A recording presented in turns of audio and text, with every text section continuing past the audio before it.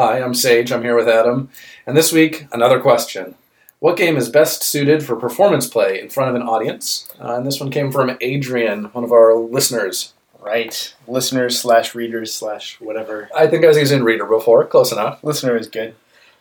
This premise is pretty crazy. So I think Adrian's initial concept was from Tabletop, Will Wheaton's awesomeness, because Will's talked about several times, it's really hard to get a good RPG for his format, which is basically relatively short one-shot, because they're not going to repeat the RPG for Tabletop, although he's got his other show that he's working on. And editable down to an hour or less, because he likes to keep Tabletop relatively short.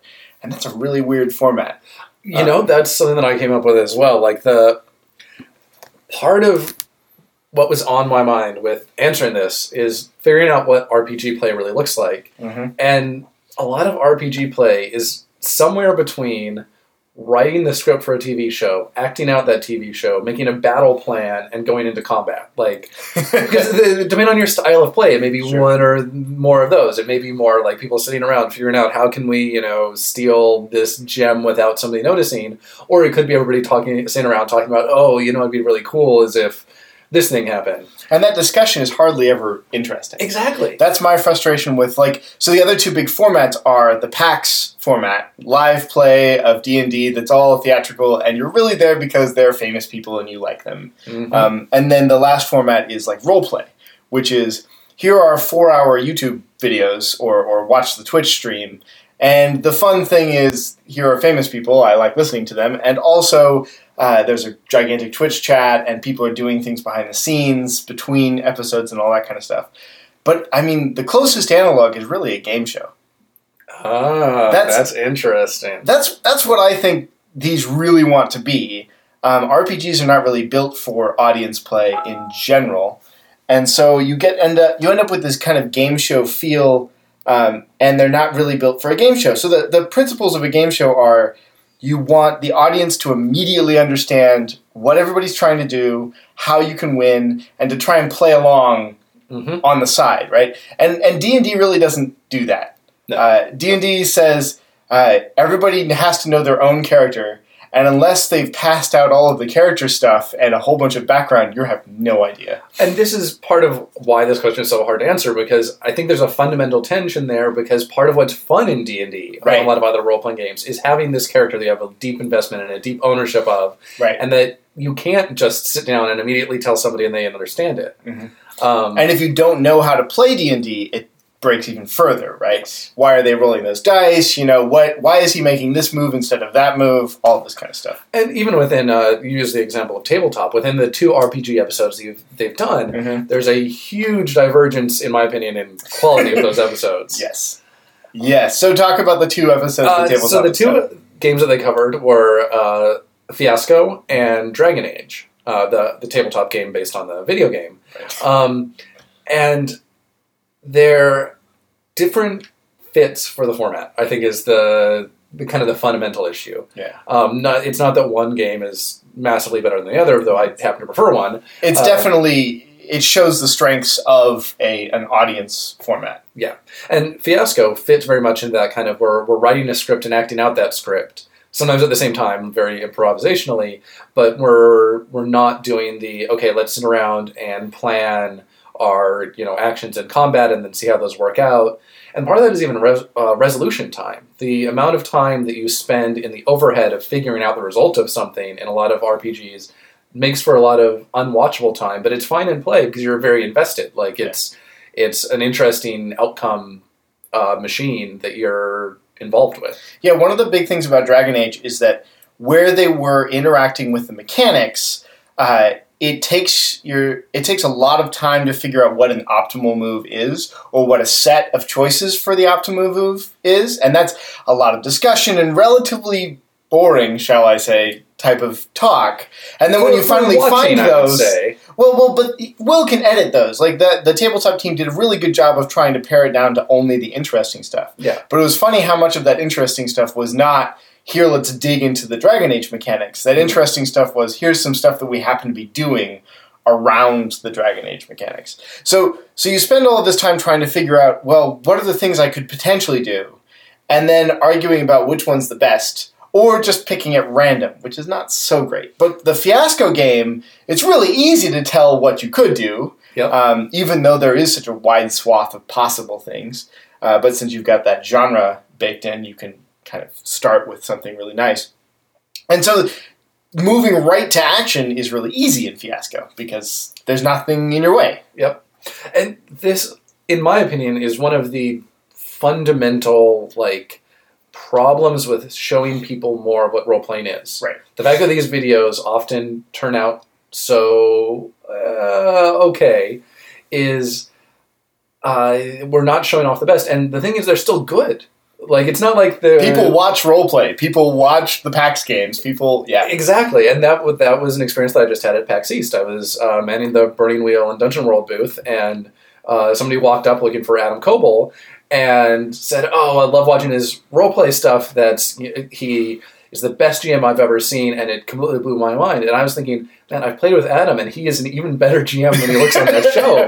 If you could see him run a game that didn't have the constraints of trying to live stream it and all this stuff, it would blow your mind. And the roleplay games, one of the things about watching an RPG is that participating is so huge, and I love participating in them and making the choices and talking about the stuff. But watching them, you are so much more aware of, well, there's 10 seconds of downtime, and there's 30 seconds of downtime, and somebody's looking up a rule here, and he wasn't quite sure here, but he improv'd it pretty well, and okay, this is a 4-hour episode that really was about an hour of actual action. And it hurts a little bit if you want, because when you're playing, you ignore all that stuff. Yeah. When you're playing, that 10 seconds of downtime is you thinking, and so it doesn't break out as much. But it would be amazing if better play could make it through this process. Not that the people who are doing it right now are bad. They play great games. But if more of... Adam is the best example that I know of because I've played games with him that weren't live streamed, and I'm just like, oh my gosh, if you knew what it was to actually play with him as opposed to watch him play, and maybe that's it. Maybe when I play with him, you're not paying attention as much. Right. But still, if you knew what it was to play with Adam, yeah. It's hard. And you can't do the editing. Well, so the game show thing, you want the audience to pick up immediately. You want the show to have an arc and a particular amount of time, and RPGs don't do that very well at all. And you want everybody's decisions to make sense to everybody outside, and all of this kind of narrative tension and everything.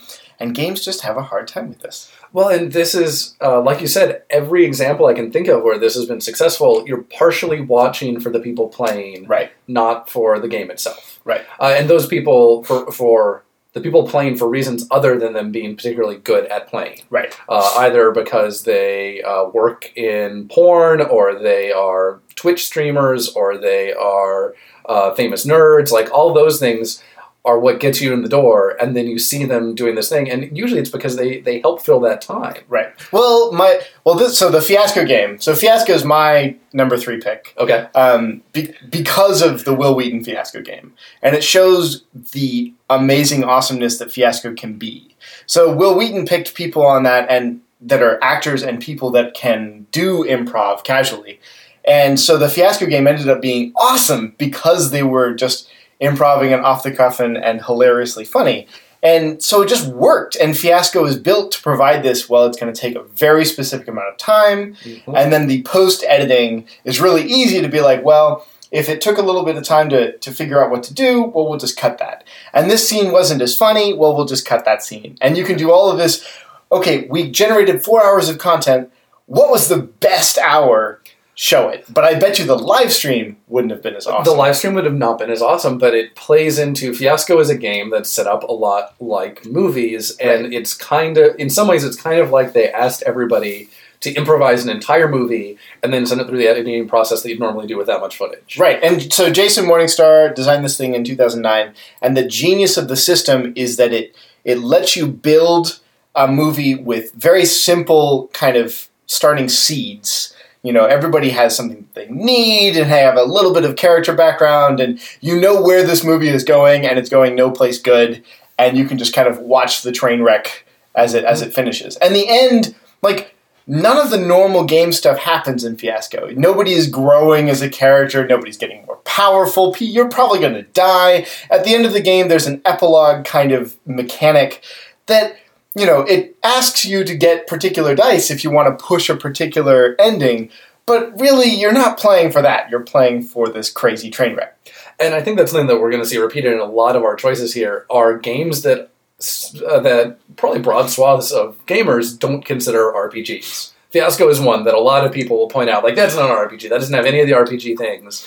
And I think that's because a lot of those RPG things, like the things that often get referred to as RPG things, don't translate to that genre. But what is an RPG, really? Exactly. I've been trying to dance around the fact that I'm never going to answer this question, which leads me, let's interleave our I like it. I actually don't have a third pick, so this will end up being even more lopsided. My number 2 pick are the Parsley games.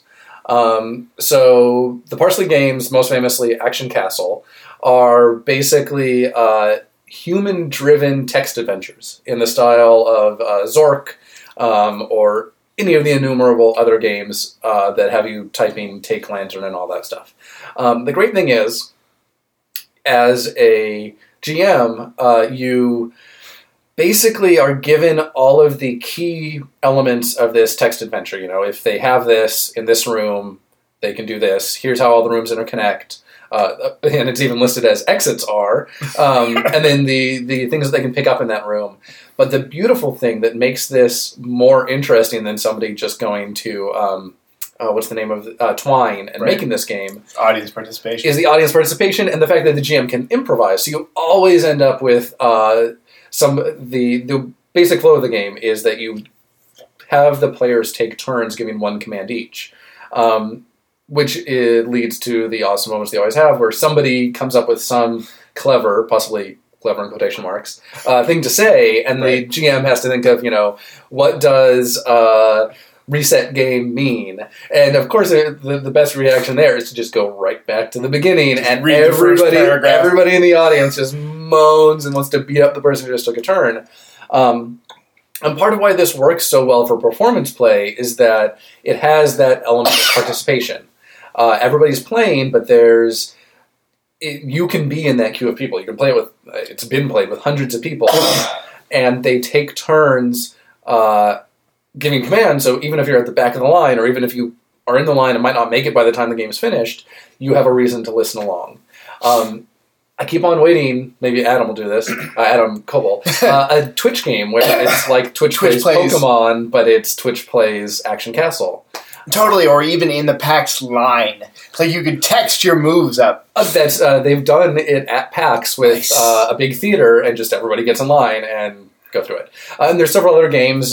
These are all by Jared Sorensen.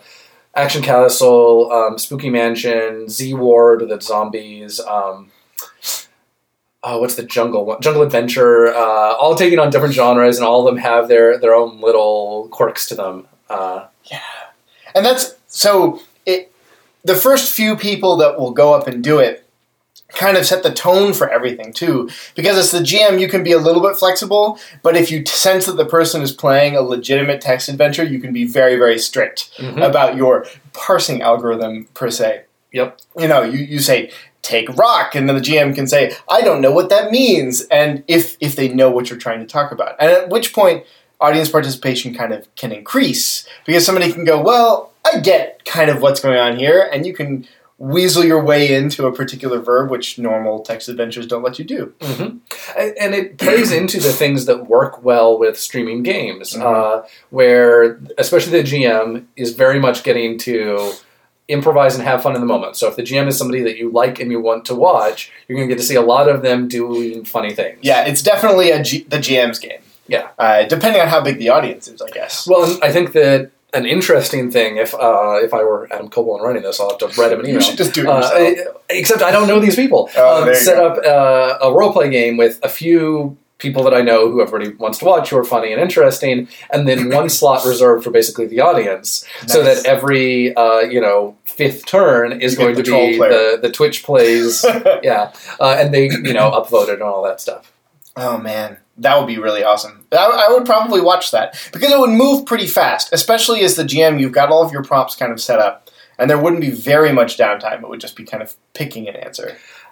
Yep. I mean, I think I would watch it, especially with a good group of people. And in theory, you can go through the different adventures. I think the place that it falls down, and I hate playing the is it an RPG thing. I typically, when I was selling this at the Burning Wheel booth, and I would say, oh, here's our RPGs, and then here's Action Castle. Because it, for whatever, weird, I try to have the broadest definition possible, and still, by default, it didn't fall in there. Like, it has some of those elements of thinking in character, thinking creatively, but I'm not sure that I'd call it an RPG. Well, would you be okay with it being a game show, though? Because this is the other thing, is that it's like Everybody is John, right? Everybody is John is a game where all of the players, except for one, I think are playing John, and they're trying to pull John in their particular direction of insanity. Really, really crazy description. I've never seen it in play. I really want to see it in play. But it's weird because you are not a character. You're a slice of a character. Mm-hmm. And then there are games, Microscope we've talked about before, where an individual character could be played by many people and it rotates.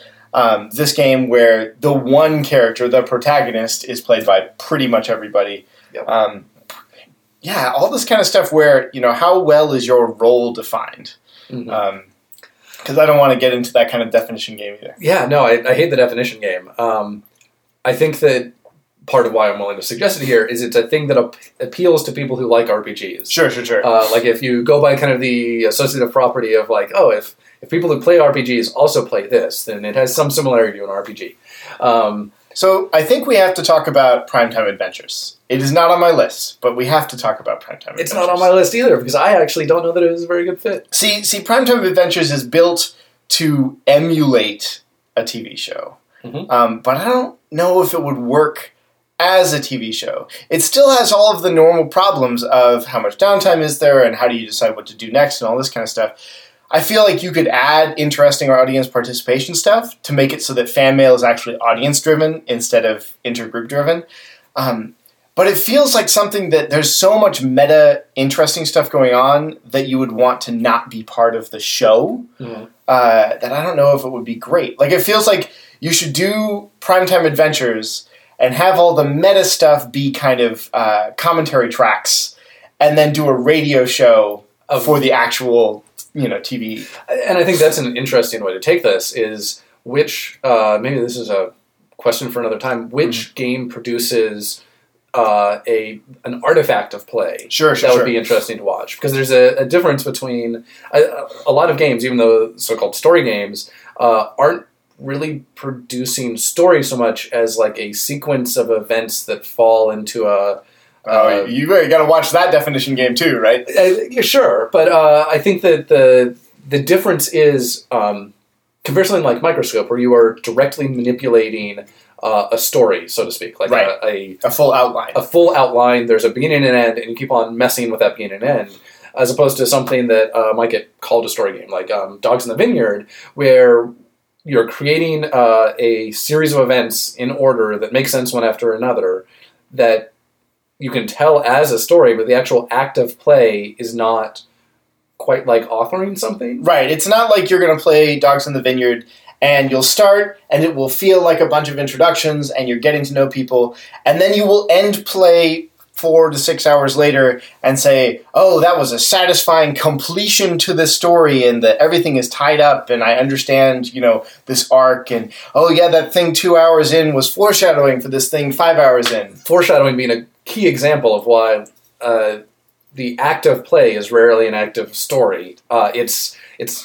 like to compare it more to like a sporting event, because what you're doing is you're setting up a situation where a lot of things are going to happen. And they're going to be interesting. A lot of interesting things are going to happen that all interrelate, and afterwards you can write a narrative, like you as a person, probably won't actually write it down, but you will have an understanding of the narrative of the game. But I'm a football fan, and I watch football games, and after the game, there's a narrative. Yeah. There's a narrative. You can say, oh, this was the moment that it all turned, because this play really got everybody fired up. Right. But really, that play has nothing to do with what's actually happening. We can tell ourselves these narratives. But that's, as human beings, right, we're pattern seeking. Exactly, right? we're pattern seeking. And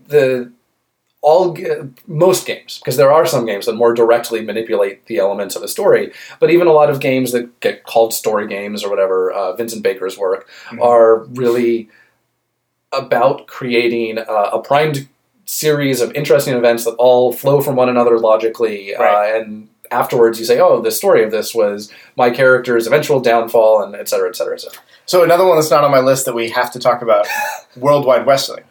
Yes. On your list, not on your list? I only have one more game on my list, and I don't think you'll ever guess it. Okay, good. So Worldwide Wrestling, I feel, probably has the best opportunity to produce an arc, a full story arc, because one player's job is to produce a pseudo story arc, and then everybody else is filling in kind of these intermediate pieces of the background and their kind of real life stuff from the wrestlers. And the interesting thing there. So actually, I guess we should spend a moment explaining Worldwide Wrestling. Go for it. Mentioned it briefly, but Yes. Worldwide Wrestling is Nathan Paoletta. Let's say 2015. I might have it's 2014. It came out just recently. It came out just recently. I just finally got my copy because it was on Kickstarter, and I thought, a wrestling RPG? No way. And then I got a chance to play it with Nathan, and I was totally sold, and finally I was at PAX, and I saw a hard copy, and I was like, well, now's the time. And it is Apocalypse World driven, but very different. Yes. So a few key features of the game. It's about professional wrestling, which means that it's got, am I going to be able to pronounce it correctly? Kayfabe. Which is the idea that there's the pretend reality where everything is really happening. And as a wrestling fan and even a wrestler, you have to both kind of maintain this. You're never going to flat out say, like, and now our next scripted thing, but you're also going to know that everybody knows it's all pretend. And this is kind of an element of what you do in the game. You play a wrestler who's a real person. You are actually playing a wrestling organization who has very meta televised events and stuff. So there's these multiple layers of play. You're playing a person playing a person. Yeah. We have to go deeper. And one of the elements that you're talking about there is that the person running the game is basically playing the creative direction of this wrestling enterprise that is going to book events, and they're going to have the plot lines they want to push. But one of the key things they're told to do is to make any outcome look like they planned it. Right. Because it still is a role-playing game. There, you can have things like injuries happen, or even players can just decide, no, my wrestler is fed up with how he's been booked. He wants to be a bigger star. At this big moment where he's supposed to lose, he's going to take it real with the other guy and actually put him in a hold that he can't get out of and turn the script. And the person running the game is instructed to make it because they're playing as this organization. This is what that organization would do. They want to make that look like it's what they planned all along. Right. So you're both pushing an agenda and playing with all the flukes that come up in it. And so this is why I bring it up right next to Primetime Adventures, because it's very similar in structure, right? You've got a bunch of characters, and there's going to be a season of the show, and what's the next episode? Oh, it's going to feature these particular people, and the other people can kind of break into the episode and cause interesting things to happen, and so on and so forth.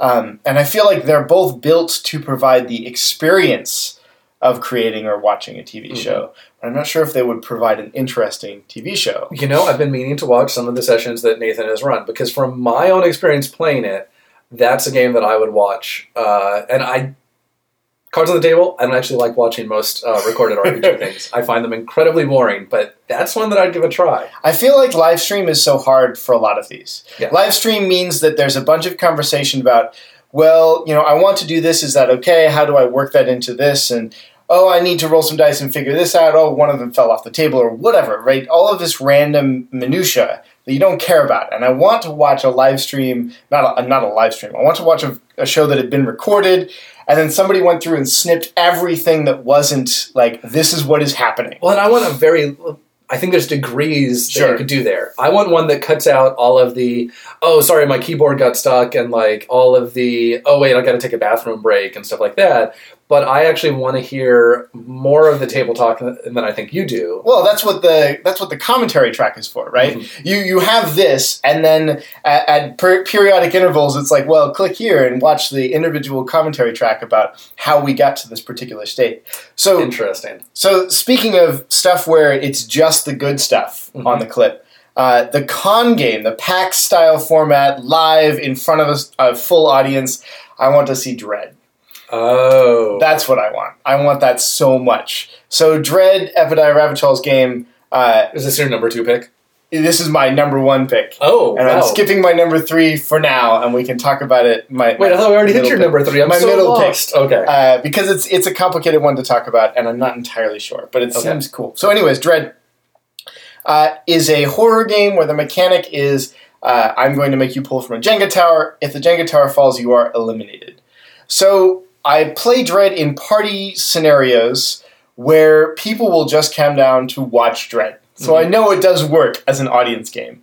You cannot play this live streamed across, multiple computers because you have to be in the same room for it. There are app versions of Jenga. You have to be in the same room. The room has to be atmospheric, and everybody has to have gotten their initial questionnaires, but that's not something that has to be public.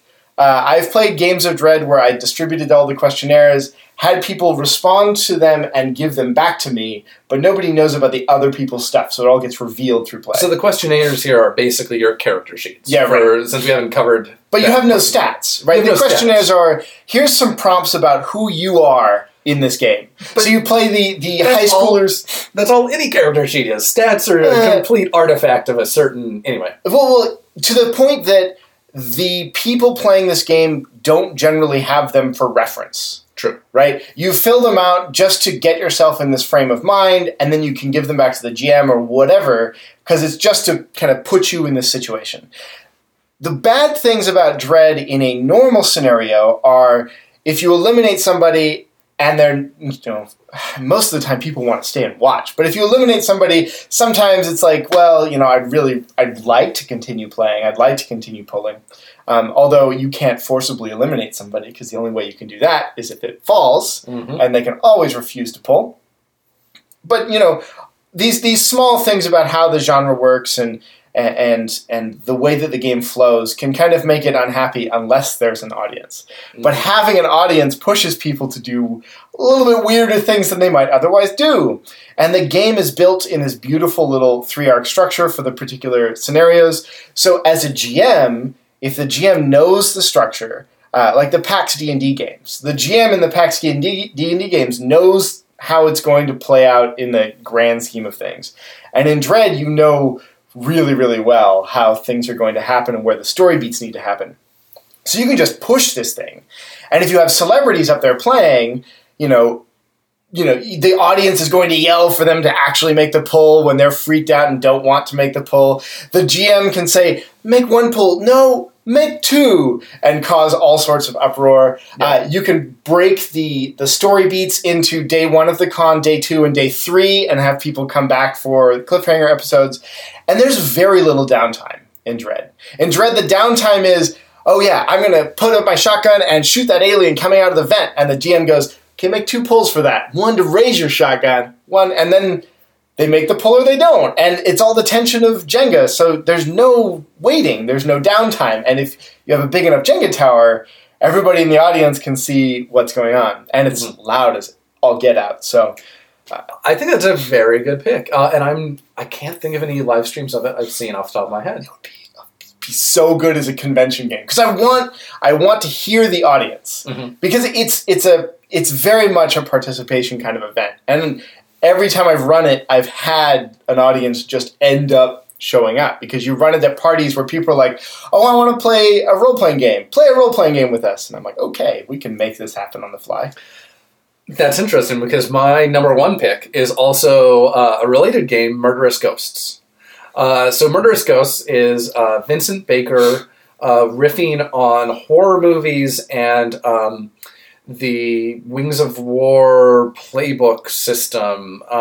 Sure, I can see that. So basically, there are 2 rule books. One for the human who is lost and about to be murdered by ghosts, and one for the kind of GM ghost character. The thing is, either one of those can kind of be played by group if you're willing to, ask the audience, basically. Sure. So this, I know that Vincent has done this.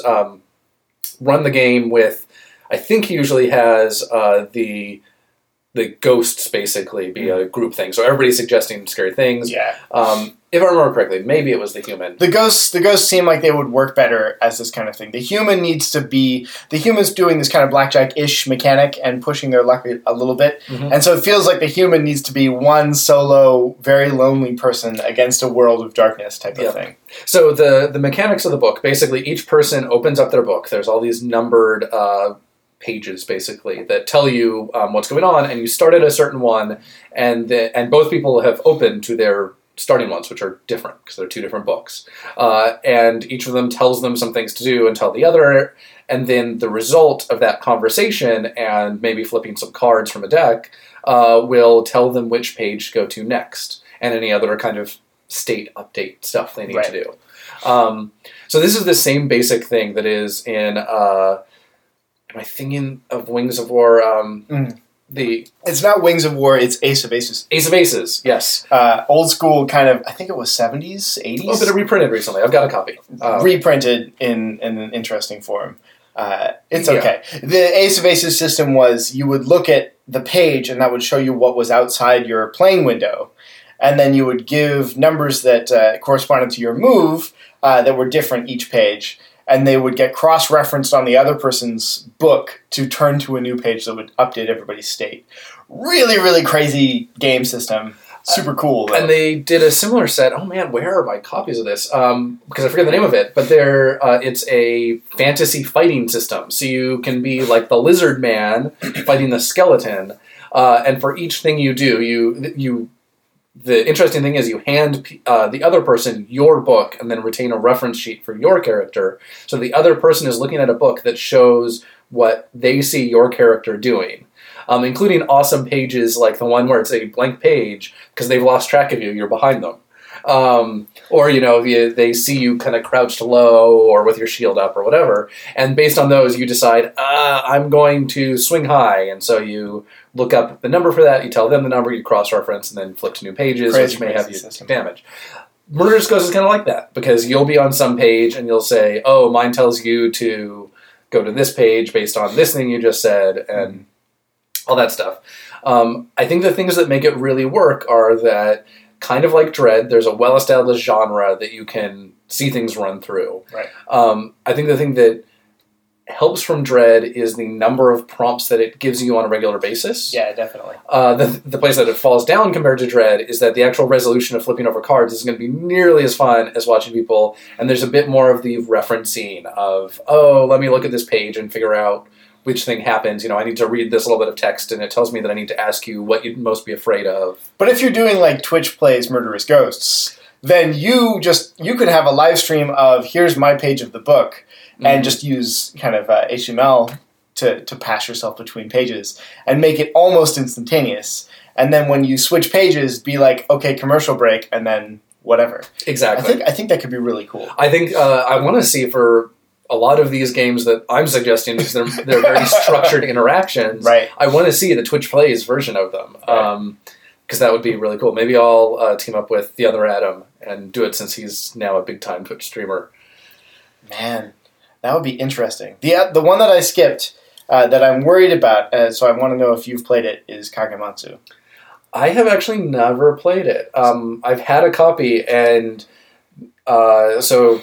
Kagematsu is Danielle Lewin in 2010, and it's a game where there is a kind of a samurai-style small Japanese village, and all the men are off to war or to whatever, and the village is going to be attacked. And some Ronin comes into town, and the village women are attempting to convince the Ronin to stay there and defend the village.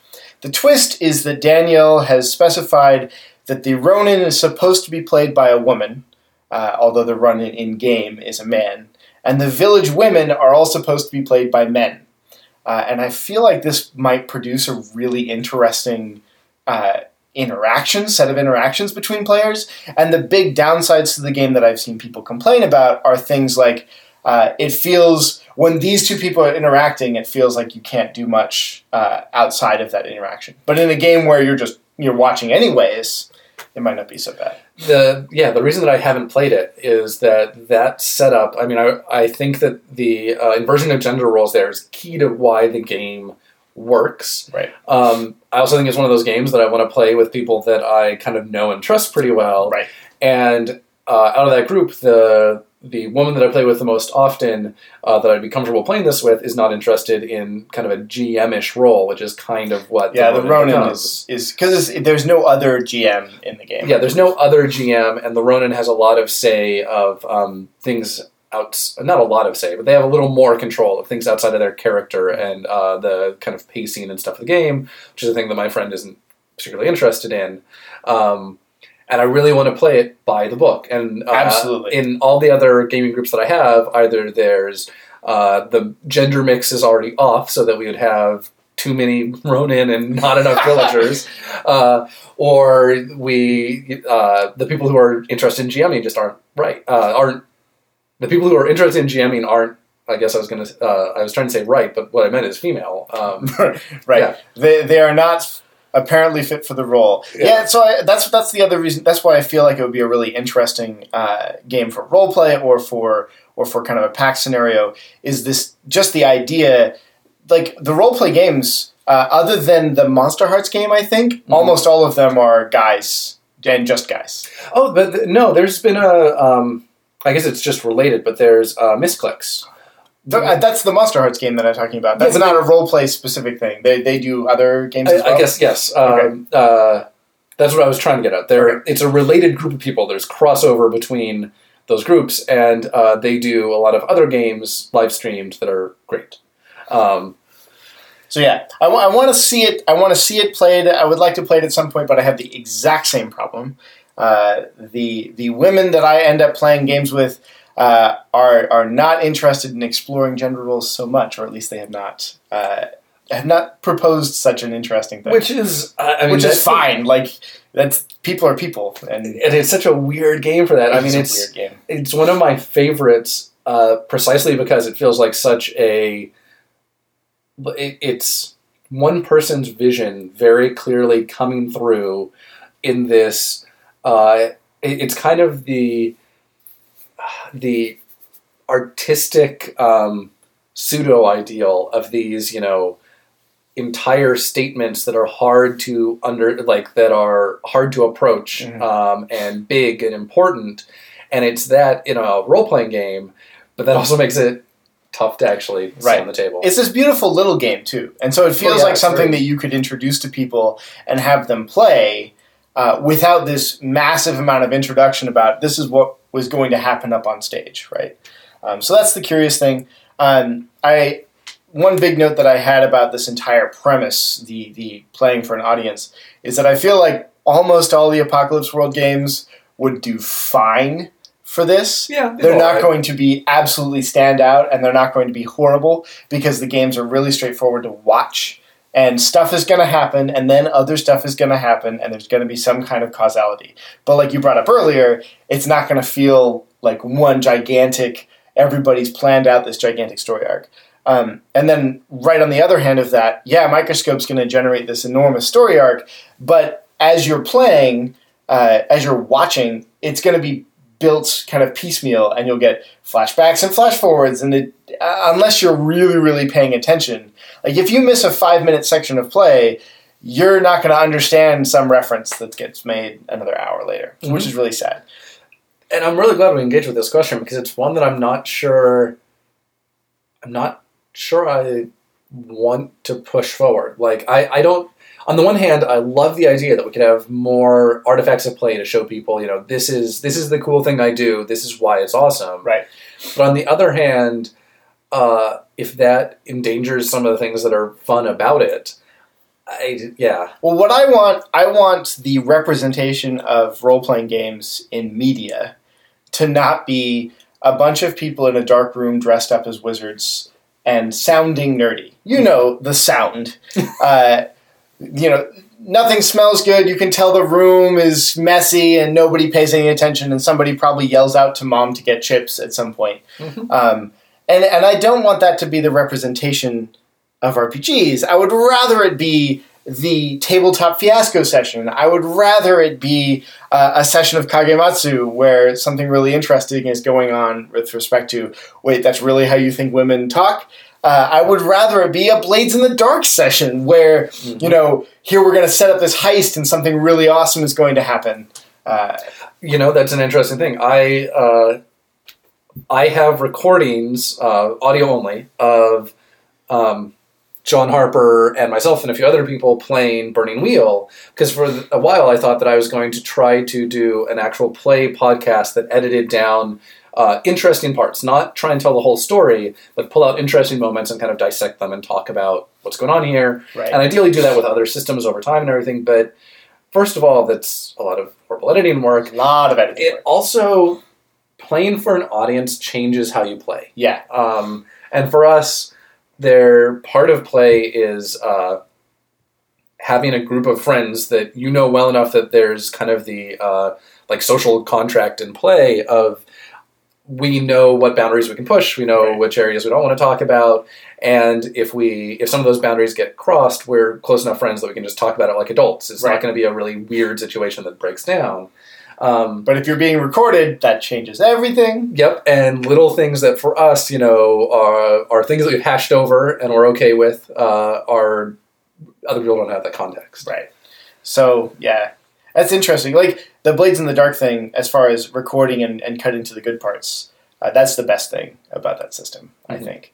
So Blades in the Dark is John Harper's thing that's not... Has the Kickstarter ended yet? No, it's not ended. Has it ended by tomorrow when this will go live? No, it won't have, because, I'll pre-announce it. My stretch goal is about to go live on it. So. Exciting. So go get Blades in the Dark, or at least take a look at it. It's built around this kind of idea of you're a group that's all working together to achieve particular goals.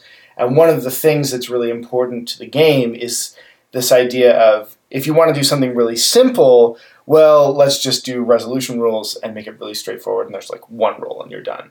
And if you care a little bit more about it, then we have some more interesting resolution rules. And if you care a whole bunch about it, we're going to do a full-on planning session, and what's the really important detail to the plan, and how exactly are you going to make the plan work? And there are all these mechanics for doing it that are not spend an hour thinking about it mechanics. They are just... Well, we want to go in really secret, right? Oh yeah, well then we're going to use infiltration, and there you go. You've interacted with the mechanics. And then infiltration says, well, there's one detail that you need, and that's how do you enter? And so you come up with a really cool way that you enter, and there you go. And you cut right to the interesting part of the action, and then you play. And I feel like that skips all of the stuff that we're used to in RPGs, which is... Oh yeah, how does Batman get to the scene of the crime? Well, I guess he takes a bus. And you just jump there, which has me really excited for it and really excited to see it in play. And the game that John played with Strauss, that is part of the Kickstarter announcement stuff, that is the most interesting game outside of the Fiasco session that I have seen. Interesting. So I almost played in that game. Okay. Unfortunately, scheduling, I just didn't have the time to make it. But... I'm glad that it's that good. I actually haven't watched it. It is interesting. It is interesting to listen to because there's not those 10 minutes of, well, let's talk about how we're going to get there. It's just immediately to the moment of action. So the interesting thing for me is that I game with John every week, and I'm so used to that. Like, I'm seeing it in a game, I'm kind of like, well, yeah, that's how I play. Well, that's what these books are, right? These books are codified GM tricks, codified GM techniques. And I think that's the best thing about RPGs that have come out in the last 5 years or so. I don't think it's only the last 5 years, though. Well, think about the stuff that came out in the 70s and 80s and even 90s. A lot of them, I guess aside from maybe Sorcerer, are books that do not say... This is how procedurally you should work your way through this game. I think that was definitely a trend in some circles at some times, but I really dislike the idea of seeing this as overall an entirely chronological trend. Because you look at some of the white book D&D, and it is actually very clearly procedural on a lot of things, and it really does lay out, like, these are the things you need to do, even though some of it is a little ridiculous. It tells you to, like, write, I think it's a dozen levels of your dungeon just to begin with. That's, like, your starting point. Before you play, all dozen levels, complete with, like, a player map and a GM. Anyway, but it is laying out procedures that are very functional and very clear, and that did get lost along the way. Yeah, maybe. It's curious. It's curious to see pieces of this show up in very different ways in RPGs. Like the entire Burning Wheel. If you see a player argument, bring it into the mechanics and do that immediately. And it's in a lot of the commentary on how to run demo games too. Is people will not be used to this. People will be used to arguing amongst themselves about exactly how the team should proceed. Here are mechanics to do that.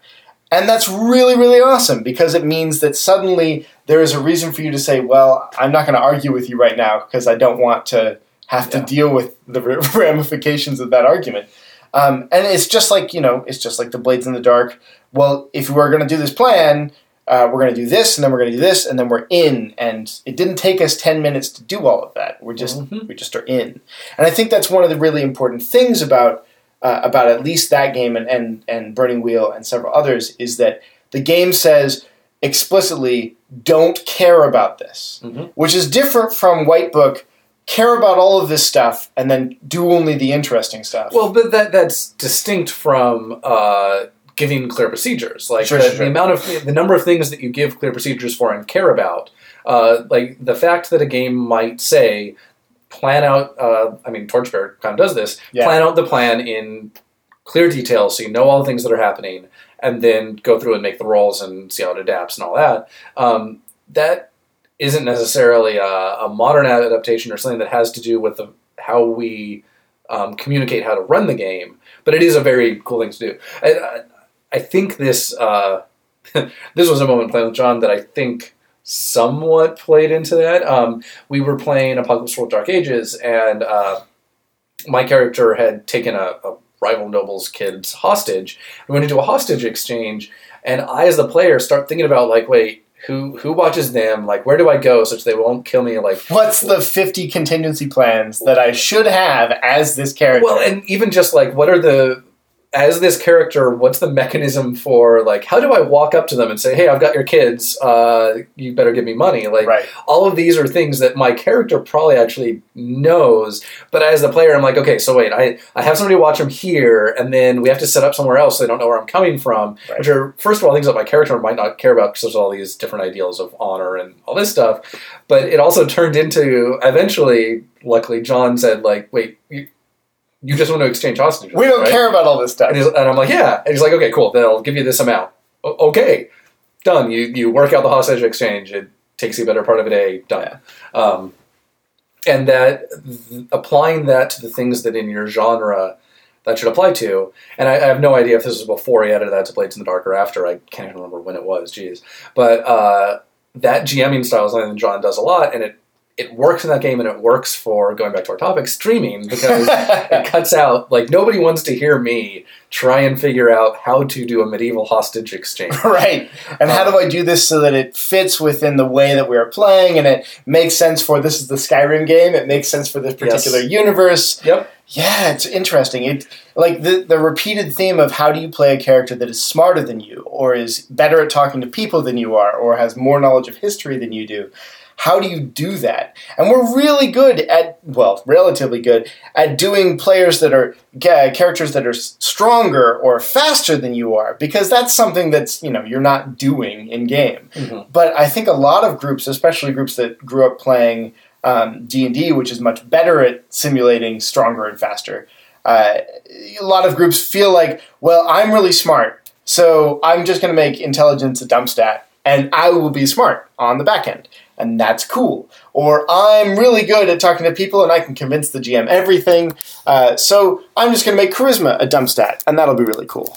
Yeah, and I think that even going beyond things that your character is good at to things that your character is feeling. And Sure. I think we've covered this a little bit before. The marionette character. Yeah, I want a character who maybe is more frightened than I am, or a character who is more stubborn than I am. And this this is Pendragon, and Pendragon is really heavy-handed about it, though. Pendragon is very heavy-handed about it, and I